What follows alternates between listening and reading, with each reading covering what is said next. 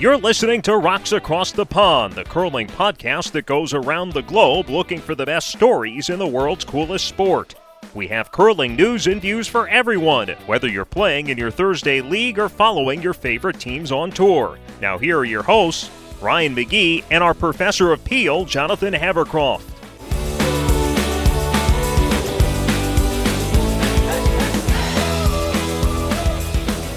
Hey everybody, thank you for joining us for Rocks Across the Pond. Welcome to Curling Series. This is a group of episodes meant to help people who might be watching curling for the first time during the Olympics in Beijing and help them better understand just what on earth is going on in this unique sport that we know and love. I know it took me forever to really understand what was going on when I first saw the sport during the 2006 Olympics. And I also know the questions that I get when I teach Learn to Curls during the Olympic rush. So hopefully people will find this series useful, and hopefully it's something that our regular listeners can pass along to their friends who might just now be finding the sport. In our first episode in this series, we went over the setup for the Olympics and how the games are played. Additional episodes go over the terms and jargon you'll hear from players and broadcasters, as well as the history of the sport and the teams that are participating, as well as much more. But in this episode, we're going to focus on what you'll see on the ice, particularly the strategy the teams will use to try and capture gold. In this series, to help us make sure that we're giving you something that can introduce newcomers to the sport, we have invited some friends of ours who are familiar with curling but aren't complete nerds like Jonathan and I to come on and call a timeout on us whenever we fall short of giving a good enough explanation, or we're using terms that need defining, or we're just assuming too much knowledge. And joining us today is my friend Alex Friedman. And Alex is the voice of the Oklahoma City Dodgers. They are the AAA affiliate of the Los Angeles Dodgers. Alex, thank you so much for joining us. Absolutely. Glad to be here. And if that voice sounds familiar, that is the voice you heard in the intro. Alex was nice enough to do our intro for us. Still waiting for the royalty check, by the way. Yeah, 10% of nothing is still nothing. Yeah. Yeah, so Alex, thanks so much for joining us here, and we do want to kind of get to know you a little bit before we move on. So can you just tell everybody where you're from and what it was like growing up there? Yeah, originally from St. Louis, pretty average life growing up. So big fan of the local sports teams growing up and all that stuff. And it was, I think, like a lot of people where they grow up, they don't like it when they grow up, but once they get older, they have a better appreciation for it. All right, and then you're also it's a very internet joke, but you are actually a Medill grad, right? I am indeed. Yes, went to Northwestern University. Yes. Yep. Everyone who does a sports podcast likes to joke that they are a Medill grad, but we have an actual Medill grad here with us. So I think we've leveled up as a sports podcast. And Twitter being Twitter, I do have in my bio that I am a non-annoying Northwestern graduate. So hopefully Ryan can vouch for me in that area. I can. You're a self-deprecating Medill grad, which is awesome. So tell us, when did you first see curling, and what about it interested you? I'm not sure if I could tell you when I first saw it. Probably, like most people who are listening to this or going to during the Olympics would be my guess. I do remember there was one there was whatever year, I think my senior year, 2006, there was a Winter Olympics and being seniors in college and, not doing a whole lot of things of important substance. I do remember watching a lot of the Winter Olympics that year, and I'm sure curling was definitely part of that in addition to hockey. So that was probably my first exposure to it. I think I had heard about it, knew kind of the general idea of it, but never really watched it. I had a brief foray in Minnesota shortly after college graduation. That's where I first was really kind of exposed to it. And then it went on the back burner for several years and then was in Oklahoma City where Ryan used to live. And Ryan was very involved with the local curling club there. So he knew I had more than, I guess, a passing interest in it and did that for a couple of years. Haven't done it for a while now. It's kind of difficult with my job in that 6 months out of the year I'm not available and just kind of hard to jump back into it. And even though I'm not a competitive person, if I'm going to participate in something, I want to do it well. And obviously curling's not like basketball where you can just find a hoop and get up some shots or anything like that. So haven't done it for a few years now, but still definitely have an interest in it and like watching it occasionally when it's on TV. That's right. I did drag you out to the Oklahoma Curling Club, and we were league champions. Yes, no, and as I said before we started recording, I definitely did not contribute to that. Maybe my sweeping did, but probably not my shots as a lead. No, that was mainly our friend Mark No who kind of dragged us to a league title there. So today we're talking about strategy. Like me, you have only, I think, well, you said you were kind of exposed to it in Minnesota, but lately we've only known curling on hockey ice. So this is perfect because strategy when you're curling on hockey ice is mainly throwing the same shot over and over and over again. Yeah, and I think there are some things that we're going to talk about and that I've seen on TV as well that teams that are at the Olympic level and obviously really high levels will do that I didn't know people did because that's not how it was necessarily played. You know, like you said, at a hockey rink on hockey ice at a makeshift curling club. Yep. So is there something in particular that you're hoping to take away from today to kind of impress your friends as we're watching the Olympics? Maybe knowing like who the favorites are, what kind of style certain teams are known for, who's like the team to watch, things like that. Yep. We'll definitely get into that. We'll have Jonathan give us some of the teams that are more aggressive, that are going to play more high-scoring games, and which teams are going to be the ones that are going to try to keep things clear and have low-scoring games. So we'll get into it. Jonathan, can you explain styles of play and like what's aggressive and what's defensive? Yeah. Okay. So I think first thing to say is everything I'm going to talk about today is for TV level, for Olympic level. So Yes. This is not a strategy guide for club curlers. And certainly, No. Exactly as Alex said before, what you see on TV won't work in club play. I have a running joke that anytime like a big event's on TV, I go back to the club and there's people just trying ridiculous shots they can't make. And they often lose because of that. So at the top level, they're making their shots 85, 90, sometimes even 95% of the time. So, and your typical club curler is probably making shots, if I'm being generous, 40 to 50% of the time, sometimes less than that. So there's a big gap in shot making that really changes the strategy you might use it at club versus pro level. But so you want style of play. So the first thing is offense versus defense is kind of I think that's the hardest concept for new viewers to wrap their heads around. And so the way I'd say you should think about it is if a team is playing takeout, so if they're removing the opponent's stones from play, that's a defensive call. And if they're playing a draw shot, so they're trying to put one of their shots in play without removing the opponent's stone, then that's offense. So offense is normally a draw shot, soft shot, just putting a stone in a specific position, and a hit or a takeout is defense. And so the easiest way to tell is if you're watching the game evolve and a team's playing a lot of takeouts in succession, then they're trying to defend. And if they're playing a lot of draws, they're planning to attack or try to score points. So what determines a style of play? Is it regionalized? Is it just personal preference? Is it what they were exposed to when they were young? What kind of influences what style of play a particular team will choose to stick to? I mean, I'd say skill set is the biggest thing. So if someone's the team has a really strong draw players, they'll obviously be a lot more offensive. If they're really good takeout players, they'll be a lot more defensive. So, if I take to pull kind of two legends of the game, say the Howard brothers, so both Glenn and Russ Howard, they were masters of offensive curling in the 80s, 90s, and early 2000s. So they'd play a lot of draws and try to kind of score lots of big ends. And Kevin Martin was famous for being the master of defensive curling. Like he's so famous, in fact, that he kind of, started calling throw-throughs after the first end in his first Brier win. This was basically, I'm going to peel everything now that I've got a 2-0 lead. What does that mean?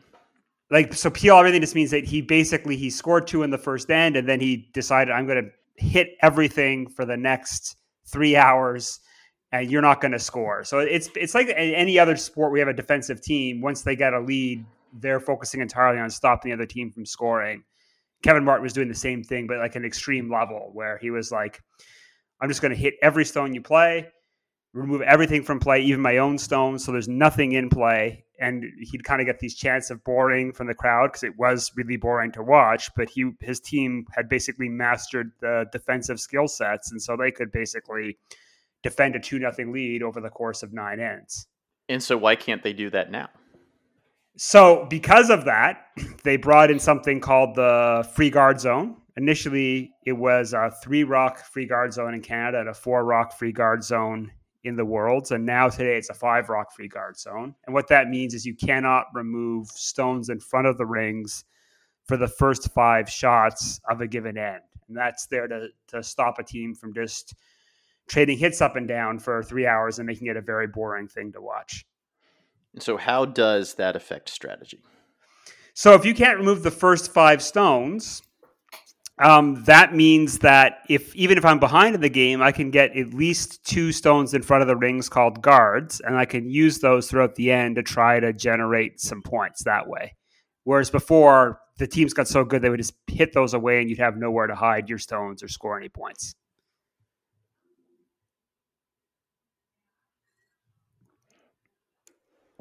Okay, so I guess the next big discussion is kind of what dictates what kind of strategy a team is going to play, and that kind of is determined by which of the teams is throwing last in the end, right? Which team has the hammer? I mean, hammer's part of... So, okay, in terms of the factors, yes, hammer's a very big part of it. The scoreboard really matters. And then also, like, the skills of the team. So some teams, I said before, they favor a draw style, and some teams favor a hitting style. So they're going to want to dictate the style of play that way. But in terms of, like, game situations, if you're behind, you're obviously going to want to try to play more aggressively because you need to score points to close the gap. And then the hammer really matters in the sense that the team with the hammer has a scoring advantage, because the hammer means whoever has the last stone, they're going to throw the last shot. And so because of that, because they're likely to make the last shot, it's almost as if you have 1 point in the bag. So teams with the hammer are often trying to score 2 points or more whenever they have hammer. And so they'll manipulate the end to try to either score 2 points or to score no points. That's kind of what they're trying to do. So they'll either be very aggressive or sometimes they might be defensive, depending on the context. So would you consider, and it seems to me just by watching it, that if you have hammer and you're only getting 1 point, is that a sense like a wasted end, even though you are scoring? Yeah. So in curling, there's actually a term for that. It's called being forced. So at the highest level, if you don't have hammer, while you'd love to steal, so if you steal a point, it means you score a point without the hammer, and that's really good. That's like fantastic. But that doesn't happen that often, maybe 10, 20% of the time at the highest level. So what you're looking to do is force a team, which means you're trying to hold them to only scoring 1 point, and then you get the hammer back, and then you try to score 2 points with your hammer when you get it back. So you'll hear teams talk about flipping the hammer, which means basically we're going to let the other team score a point, and in exchange for that, we want to get the hammer back and then try to score 2 when we have it. So you can think of the hammer a bit like either whoever has serve in a tennis match or whoever has possession of the ball in a football match. That's what the hammer is. It's basically you have the scoring advantage, though you certainly can still give up a point. As in tennis, you can still have your serve broken. That's what a steal would be. Ideally, what you want to do is try to convert that hammer into 2 or more points. So let's start with that. How do you do that? If you have the hammer, what strategies are you going to try to utilize to score 2 or more? Okay, so that's really good. So one thing you'll notice is teams will either try to put stones off to the side or they'll try to put stones right in the middle. And the team with hammer is often trying to get a stone off to the side, which to a lot of beginner curlers will seem very counterintuitive. Why would you put a stone off on the edge at say 3 o'clock or 2 o'clock in the rings, you imagine as a clock, when the button, which is the closest place you can score, is always wide open. And what the teams with hammer are trying to do is lock a point in over there that's guaranteed as their second point, and then with their last shot, score the 1 point. So they'll spend a lot of time trying to do things like split the rings, which means they'll put one stone on one side of the rings, the other stone on the other side, and try to leave things wide open, or roll their stones out to the edge to try to keep the point over there, and try to draw the play off to the edges and try to get their 1 point locked in over there and then score their second point with their last shot. So that's what they're trying to do. And then conversely, the team without hammer is going to try to junk it up in the middle, right? Yeah, so exactly. They're going to try to bring the stones into the middle, and they're trying to do two things with that. So one, the first thing you'll often hear commentators talk about shrinking the scoring zone. And what they mean by that is that the more stones they get around the button, so the center of the ring, the harder it is for the opponent to try to get a stone in there, right? So ideally, they want to shrink it to the point where it gets absolutely impossible for the other team to get a stone in there, and then they'll steal a point. But often what they end up doing is trying to force it so they can only get one stone in there, and then they get the force working. So you'll notice that the team without hammer will try to put as many of their stones as possible in the forefoot, in the front of the rings. They'll put a guard in front. It's called a center line guard, so right in front and center. And they're doing all that to try to bring the play towards the middle of the rings. So the lead on a curling team is the person throwing the first two rocks. And sometimes those shots don't get shown on television coverage, but those rocks are the ones that are going to determine kind of how an end is going to play out and whether a team is being aggressive or defensive. Isn't that right, Jonathan? Yeah. So, I mean, I know Alex played lead, so I think a lot of, again, club players and casual fans don't think much of the lead, but actually the lead's a very important position. So if I can draw like another sports analogy, they're a bit like the left tackle in football. So like diehard football fans know how important that position is, but casuals don't really care about that person. The lead has two very important jobs. One is sweeping, which we'll talk about in a little bit.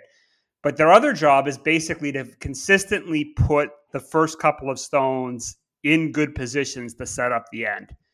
And so the shots aren't spectacular, but if they miss that first shot, the other team gets a massive momentum advantage. So what they're normally trying to do is put guards in front of the rings. So if you don't have hammer, they'll be putting guards on the center line, so right in the middle. And the idea there is they're trying to give themselves something later on they can hide behind in the middle of the rings that will make it hard for the other team to take them out. And that's the lead for the team that does not have hammer, right?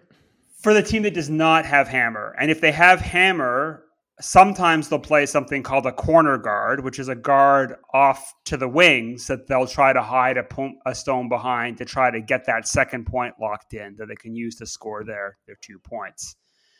So a couple of things to kind of watch out for. So one is how tight the team plays the rock. So there's what's called a low guard and there's a high guard. So a low guard is very close to the rings and a high guard's far up.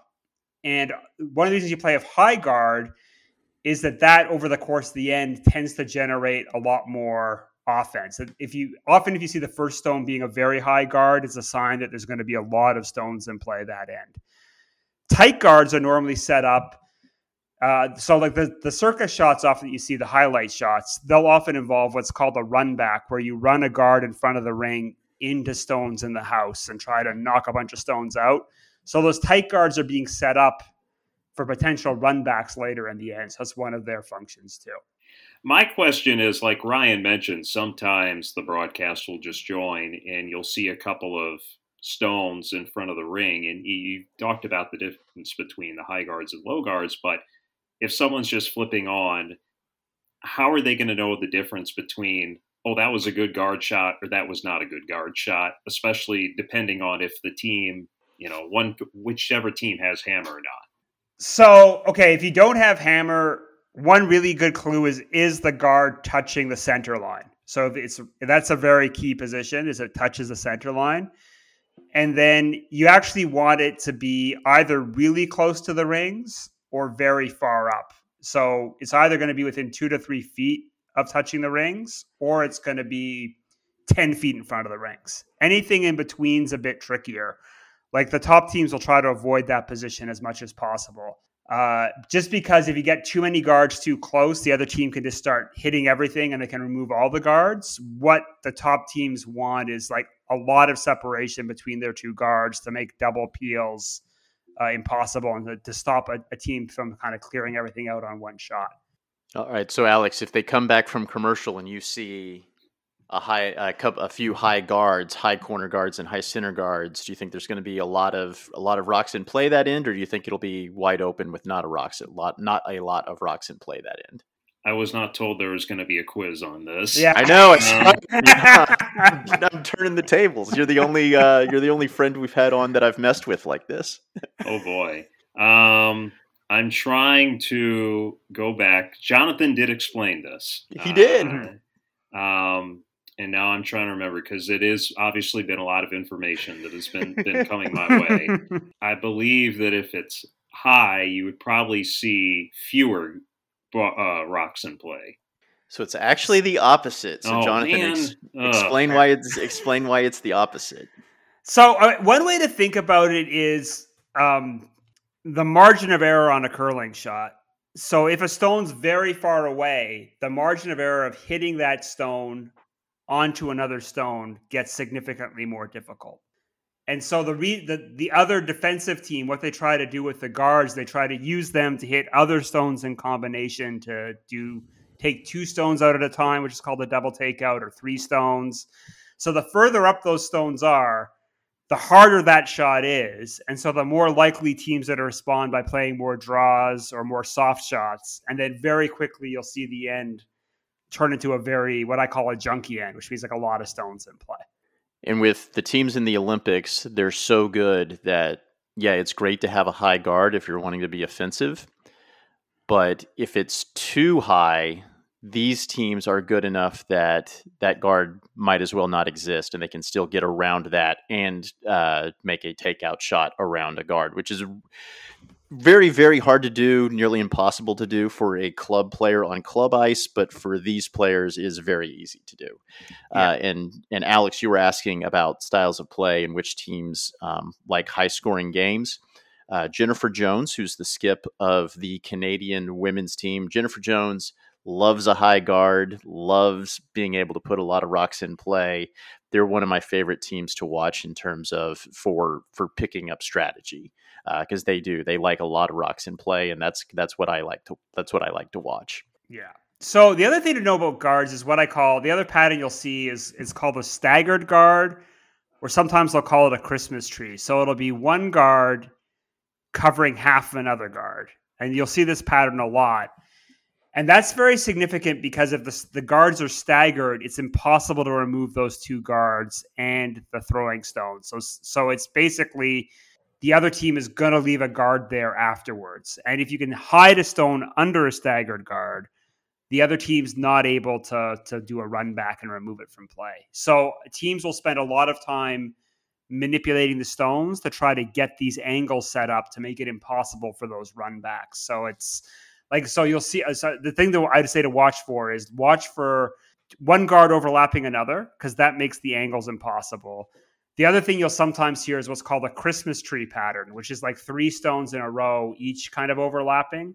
And since we're recording this just around Christmas, it's appropriate. So, and the Christmas tree pattern, again, it creates an angle that the other team can't remove the stone. It's the back of the Christmas tree. So a lot of the positioning is just trying to set up these angles and patterns that the top teams will recognize, but often to fans will just look messy or meaningless. So I'd say one thing to look for early on is a Christmas tree pattern. As long as we're talking about angles, it seems to me at least that I think a huge difference for someone that's going to be watching this is the large majority of the time we just get that overhead shot of the house, and how the angles there in reality are not like they are for the person who's taking that shot and what they are at ice level. Yes, that's absolutely true. I mean, I've been curling for longer than I care to admit.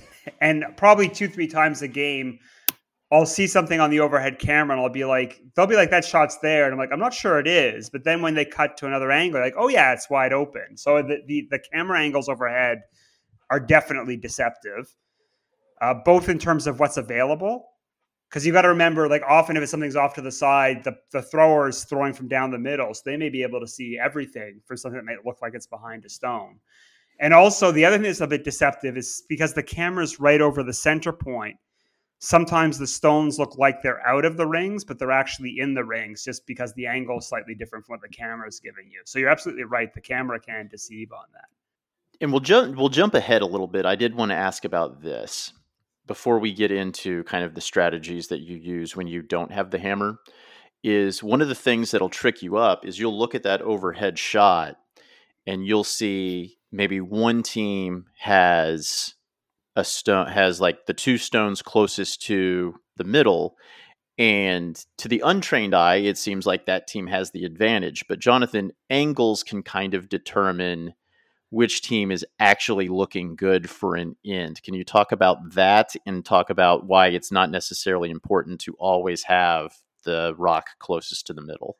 Yeah, I think again that's like a common mistake that both fans make, but also beginner club curlers make. And because I'm a mean person, I will often, when I'm playing a club team, I'll often let them have shot rock, and then I'll just build an end around them, by which I mean they can have shot. I'll sit the second closest to the middle, third and fourth, or sometimes even fifth, and then just wait till a point later in the end to remove their stone when it's advantageous. And I flip that score from 1 point to them to 4 or 5 points to me.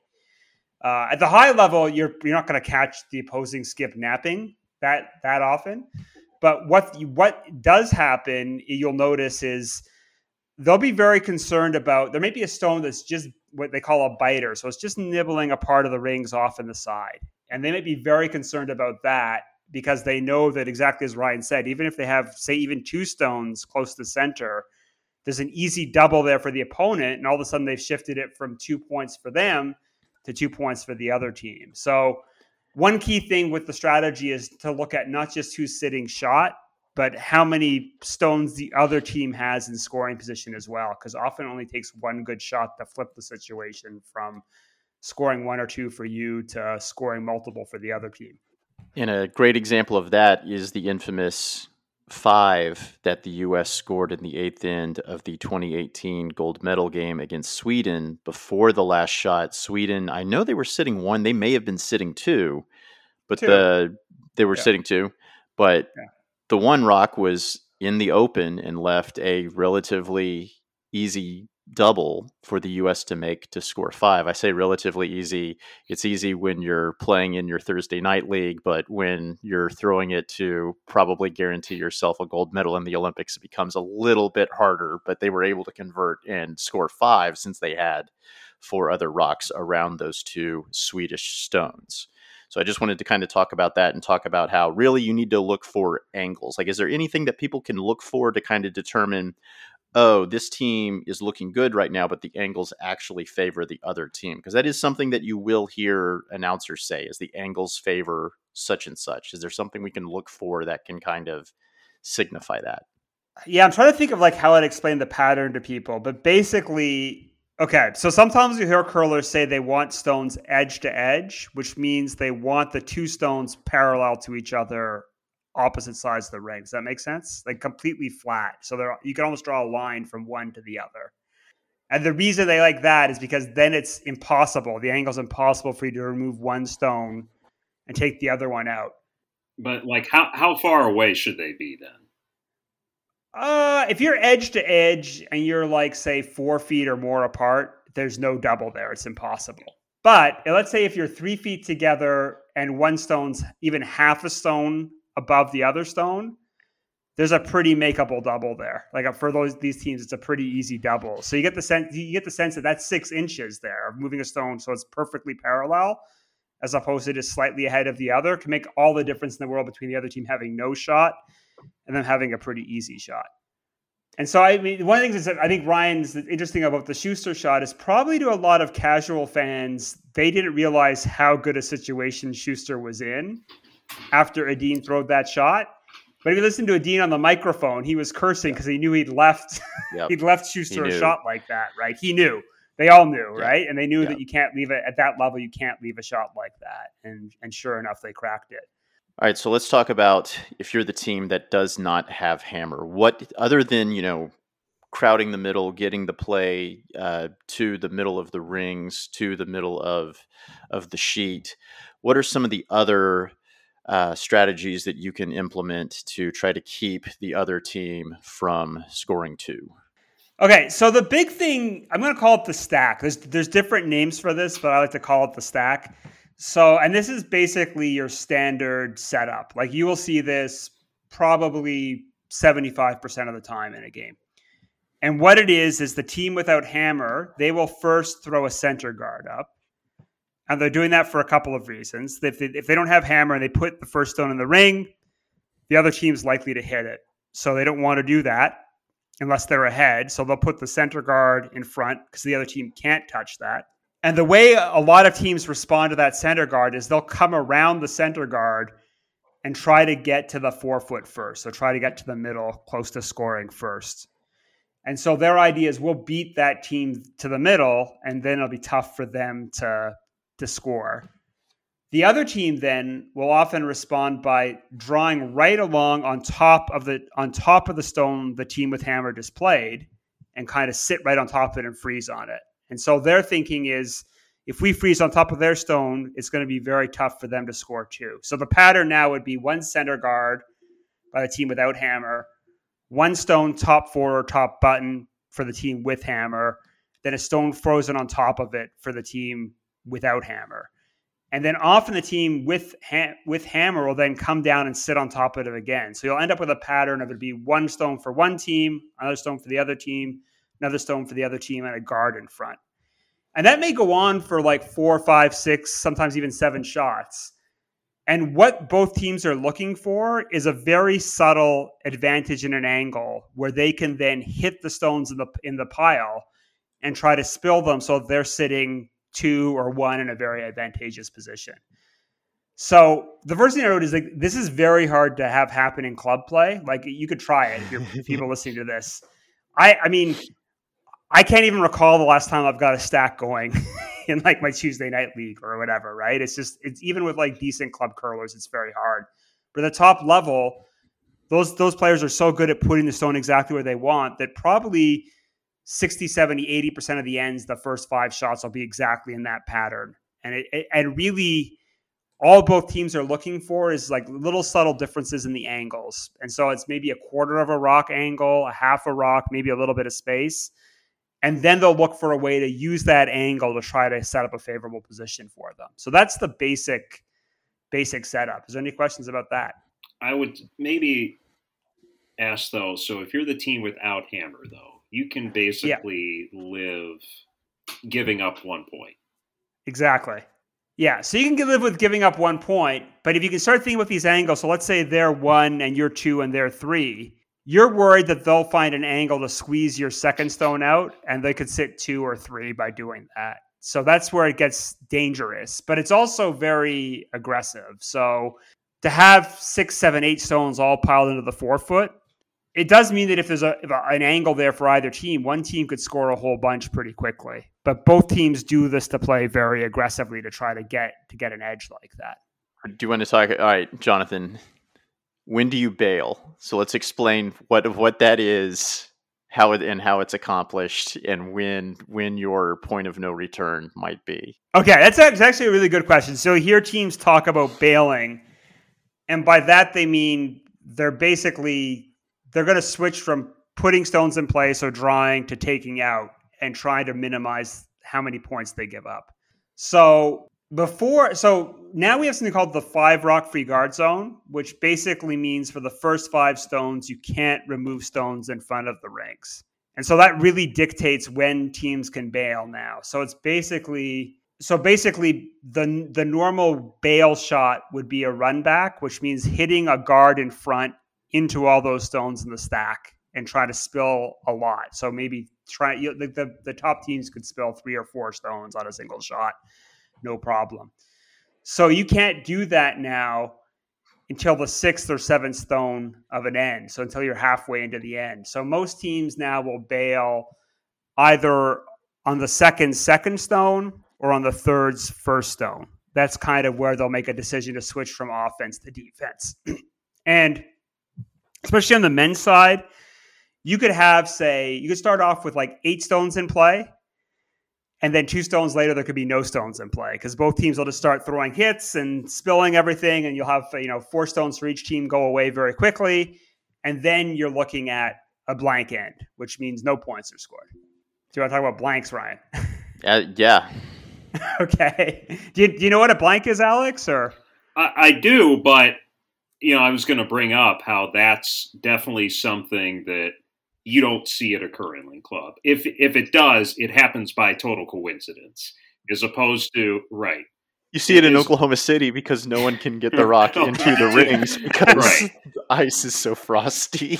So we've had that. We've had that happen. Yeah. But that's something that you'll see intentionally, at the high level of play that you would never see intentionally at a curling club. Kind of going back to what I said at the beginning, that there's things that I didn't even know existed until watching it on TV. Yeah.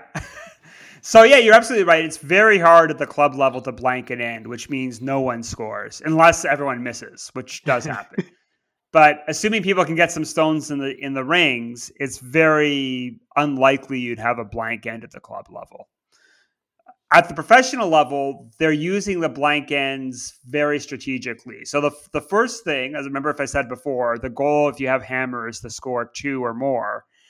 So if it gets to the point where you can't score 2, your preference then is to try to score nothing.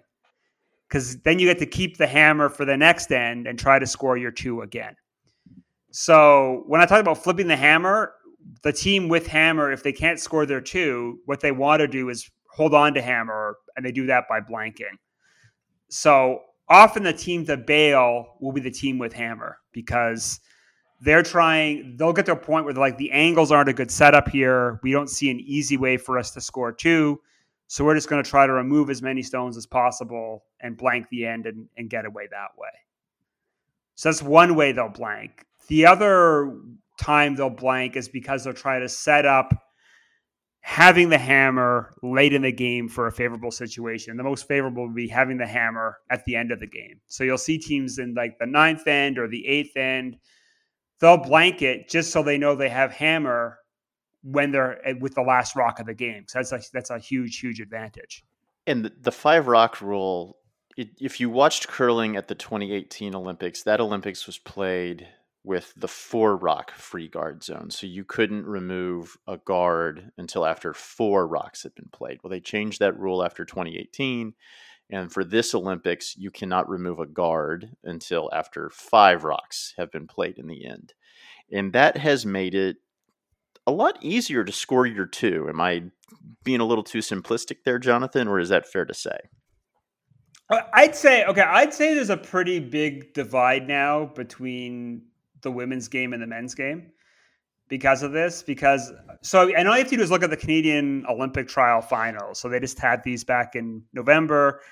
They're the trials in Canada to determine who represents Canada at the Olympics. And the women's final, lots of offense, lots of points scored, very few blanks, lots of change of momentum, lots of rocks in play from start to finish, and not an easy shot at the end.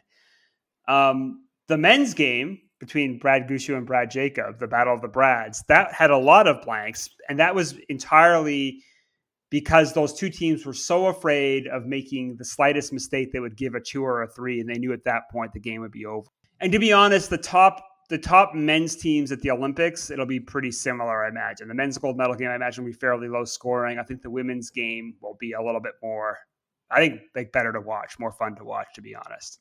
I definitely agree with that. But the reason I was asking about being able to score 2 a little bit easier with the 5 rock rule is previously we saw teams, like you said, going into this in-game strategy. The big debate in curling was always, do you prefer to be down 1 with the hammer going into the last end or up 1 without the hammer going into the last end?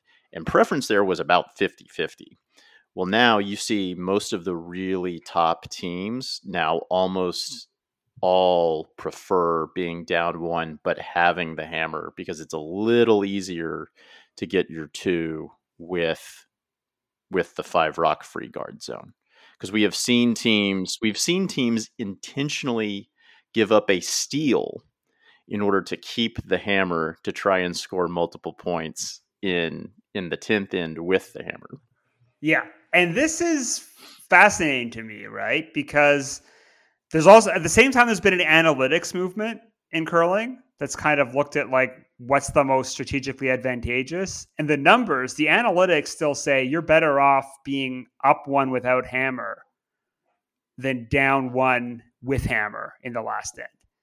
So the analytics actually say you're better off leading and not having last shot than being behind with having last shot in a game. And most of the top teams will still choose to have last shot. They won't go with the analytics, which to me is kind of a fascinating debate there.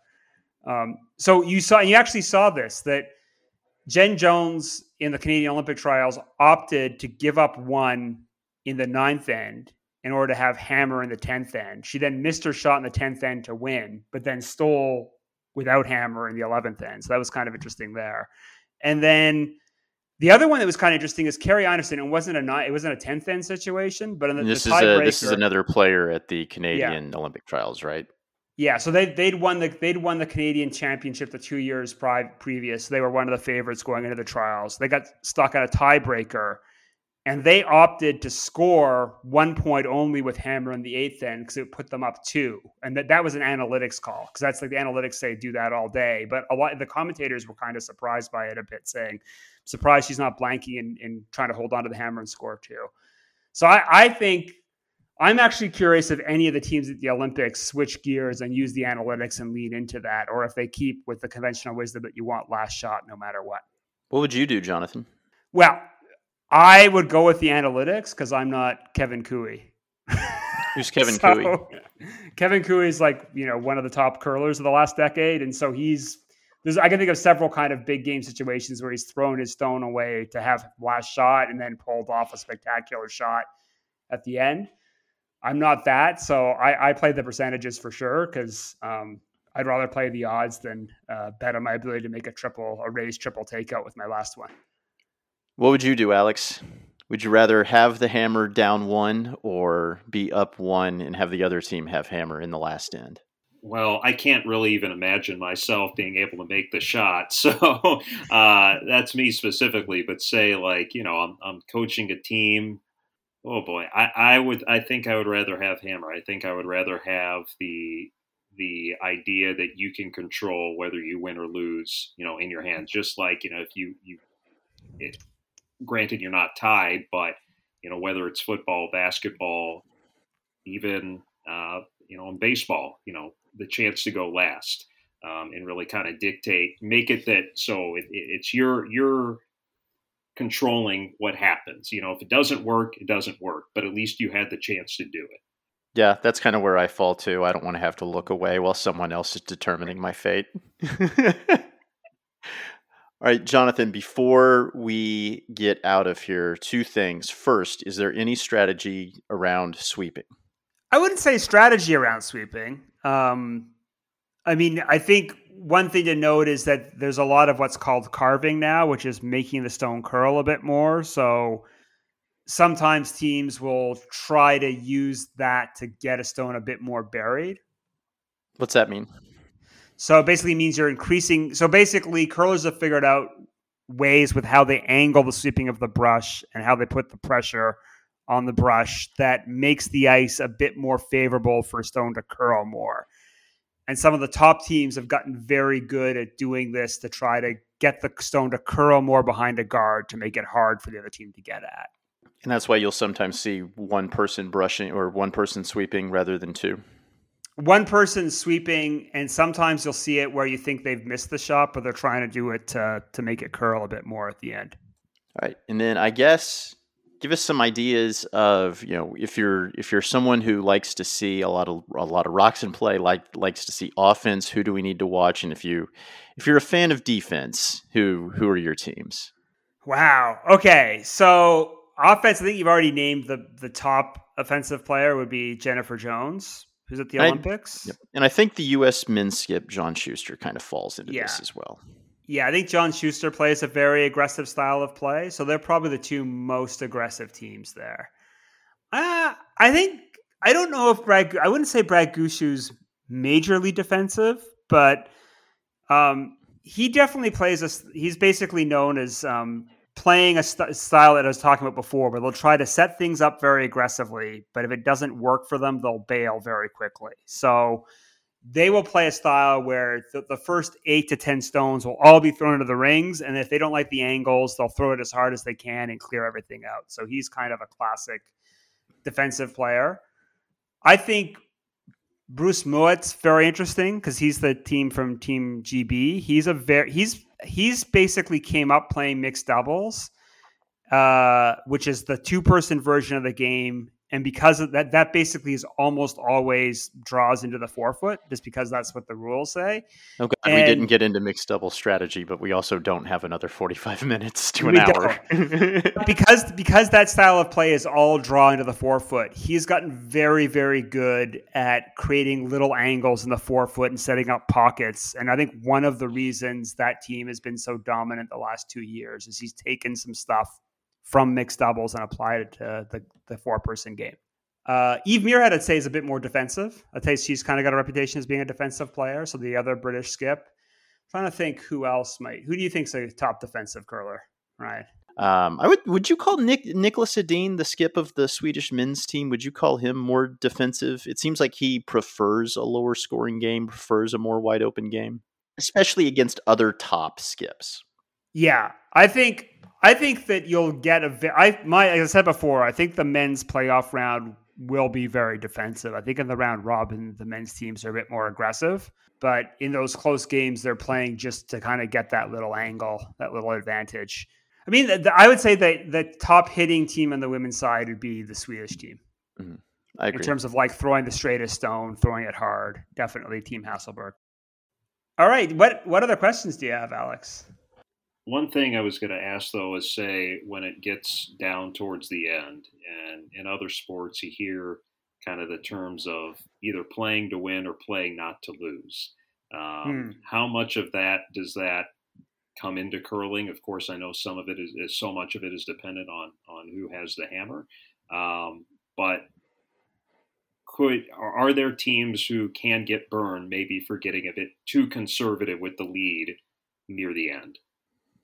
I think so. So I think with Five Rock, so back before we had the free guard zone, the dominant strategy in the 90s was get a lead and then just hit the other team into submission. So and then that's basically curling's version of the prevent defense, right? That, you know, as the old joke goes, it prevents you from winning, right? So there's a bit of that. I think with Five Rock free guard zone, because you're always going to be guaranteed to get at least a couple of stones early on that the other team can't touch. That always means the team that's behind has a chance to kind of claw back in.